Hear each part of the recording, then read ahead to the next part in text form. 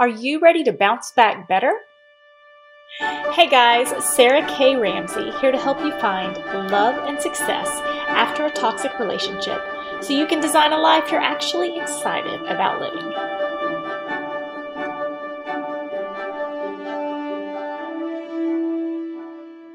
So are you one of those amazing ladies whose kindness was used against you in a toxic relationship? Hey guys, I'm Sarah K. Ramsey and we're here for day one of our Happy Healing Christmas or holiday season. And I'm really excited to bring to you guys each day now through Christmas Eve a different topic on healing. I know the holidays can be really tough, especially if it's your first holiday alone. I remember that lovely Christmas day that I did not want to get out of bed. And I think I would just zoned out the entire day. I spent the whole day. I wasn't drinking or anything like that. It was just literally just in the bed, just with the depression and sadness, and come a long way since then. And I'm so grateful for that. I want to help you guys on your own healing journey as well and make it as short as possible, because what I see so often is that women get really stuck in the processing phase. And, when you think about traditional ways of healing, it's kind of well, time heals all wounds, talk it out. And if you just talk it out long enough, then, it'll fix itself, or time will heal all wounds. And the problem with that is then the toxic person becomes the main radio station in your head, right? Whether it be toxic partner, parent, whoever it is. Toxic people train us to think about them instead of thinking about ourselves. So you start to anticipate their needs. You wonder what's going to make them happy.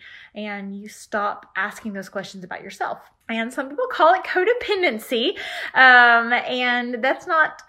I don't like those words like codependency and trauma bonding and some of those things, because it makes the bridge to healing feel very, very long. And I want the bridge to happiness to be as short as possible, and that processing stage to be as short as possible for women, instead of this very long, drawn out process, and this processing of just talking about them and talking about them and talking about them and talking about them, because that means the main radio station in your head isn't your own. It's the toxic parent. It's the toxic partner.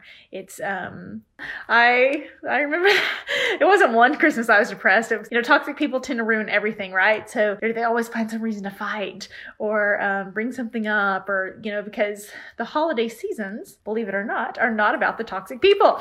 And so they want everything to be about them, right? So they turn it.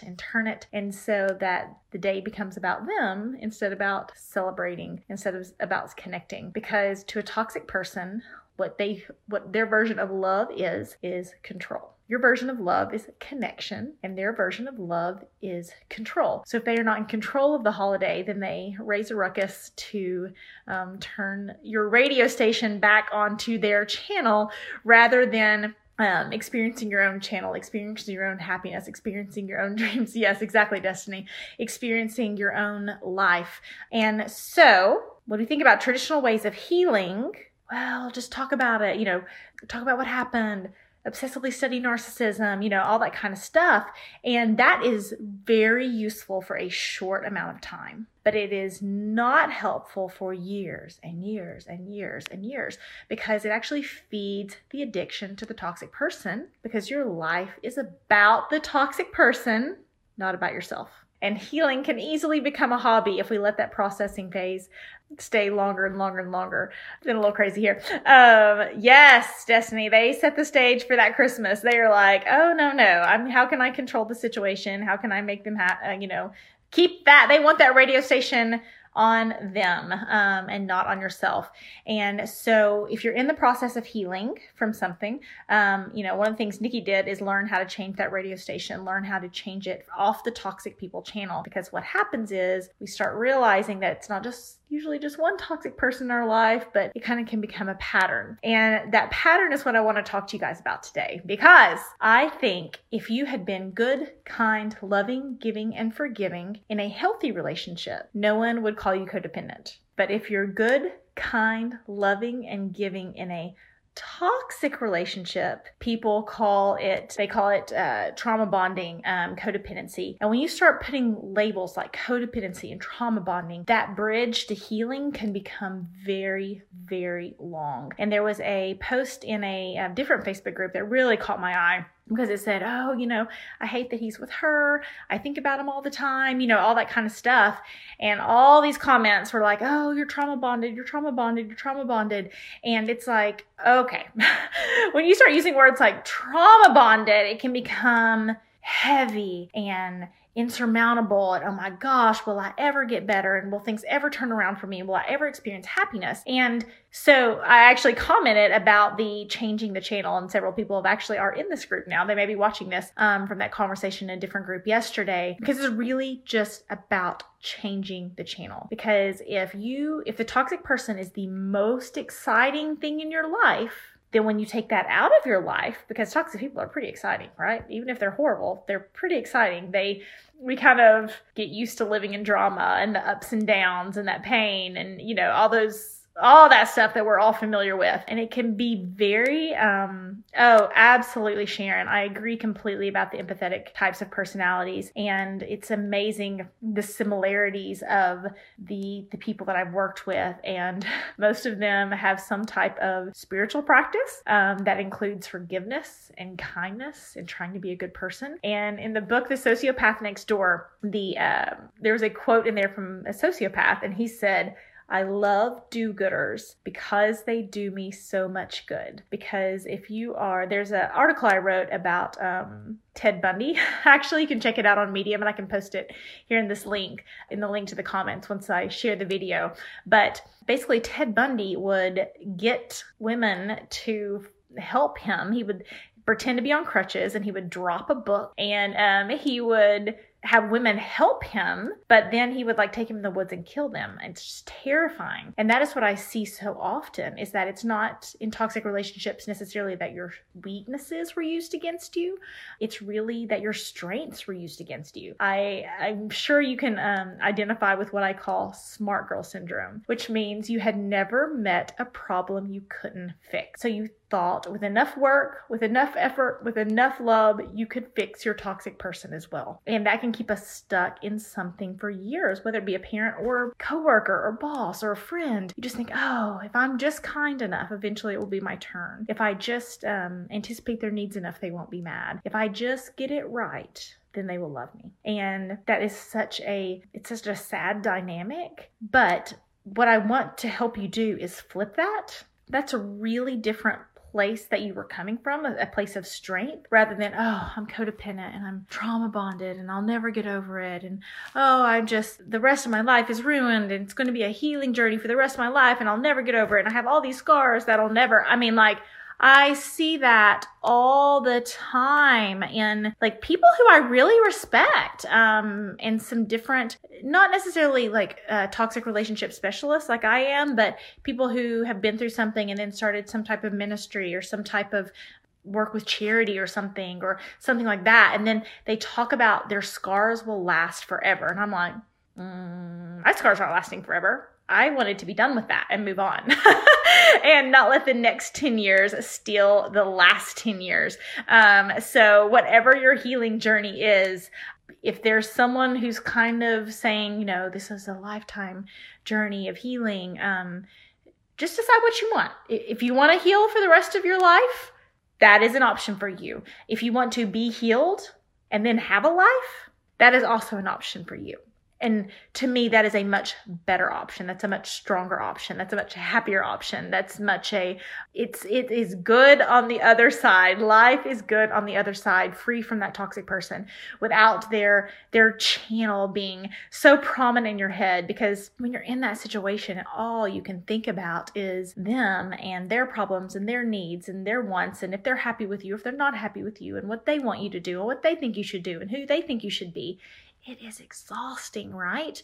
And I know you guys know that, and you're welcome to put that in the comment section about how exhausting that really is.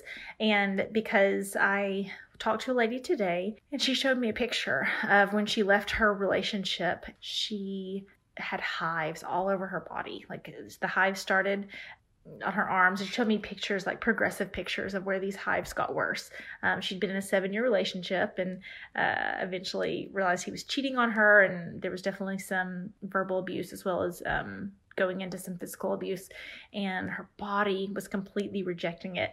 And she ended up, her hives were so prominent that the doctor was worried that she was going to not be able to breathe anymore and actually die. And because verbal abuse can kill you, absolutely, emotional abuse can kill you. It can have some just horribly long-term damaging effects even after you leave. And that's where it's so important to decide not to let that be your entire life, but then to move on. And as Destiny said, to have a life. You want to have a life. You want to be loved. You want to have love and success after a toxic relationship.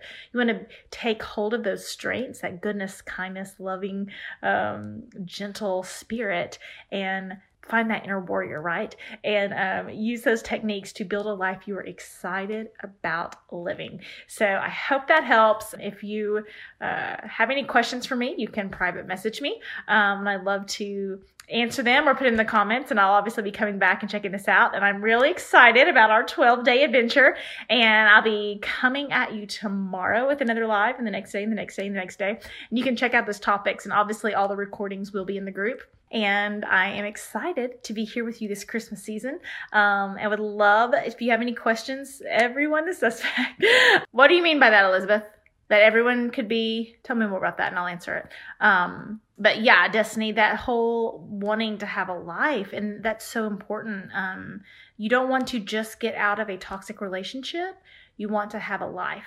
And those are, Merry Christmas. Those are two different things. Wanting to have a life and wanting to get out of a toxic relationship are two different conversations, and drastically different conversations, which is why I started my Wondrous Woman program, because I saw lots of people leaving toxic relationships. But I was disappointed at the quality of life after those toxic relationships. Yeah. And Elizabeth said they're all potentially toxic. I had a coaching call with, one of you lovely ladies who will remain anonymous as always. But she talked about having someone, with trust issues. Like she said, oh, do you have any meditations or anything for me to work on my trust issues? And I was like, so bye, Destiny. I'll probably message you about some of the stuff you said, Destiny. She talked about, being worried about trust issues, and she wanted to get a meditation and kind of get some things going to help her with her trust issues. And I was like, wait, so this person actually cheated on you, and this person actually lied, and this person did this, and this person did that. And she said, yes. I said, so why is the problem your trust issues? It seems like you need to figure out who is trustworthy and how to tell when someone is trustworthy, and how to trust your intuition in that, and how to make decisions based on that information. That seems like a lot better path to working on your trust issues, because that can be denial. Like, we can fall back into denial. We can fall back into, I see, Destiny.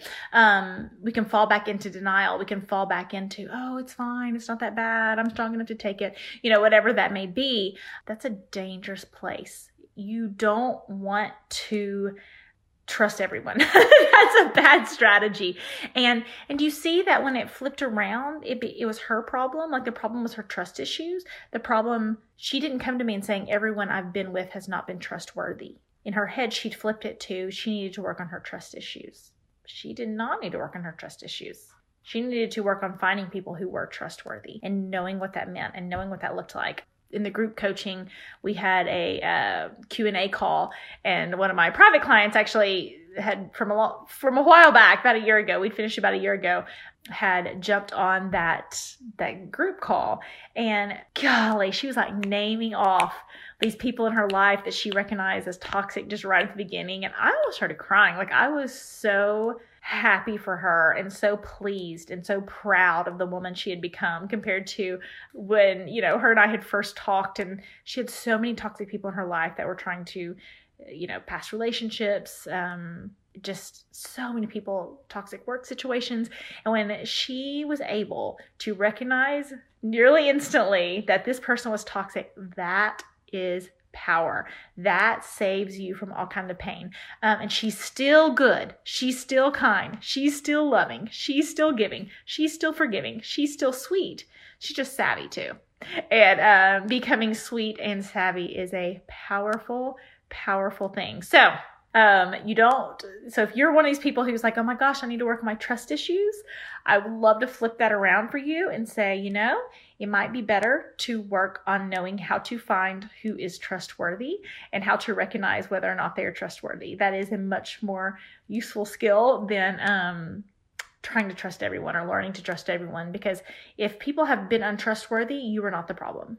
If someone is untrustworthy, they are the problem. Now, your problem becomes learning how to know the difference, right? So that is what I want to encourage you guys to do. And I hope you have a great day. And I cannot wait to check on you again tomorrow for the live event tomorrow. Have a great day.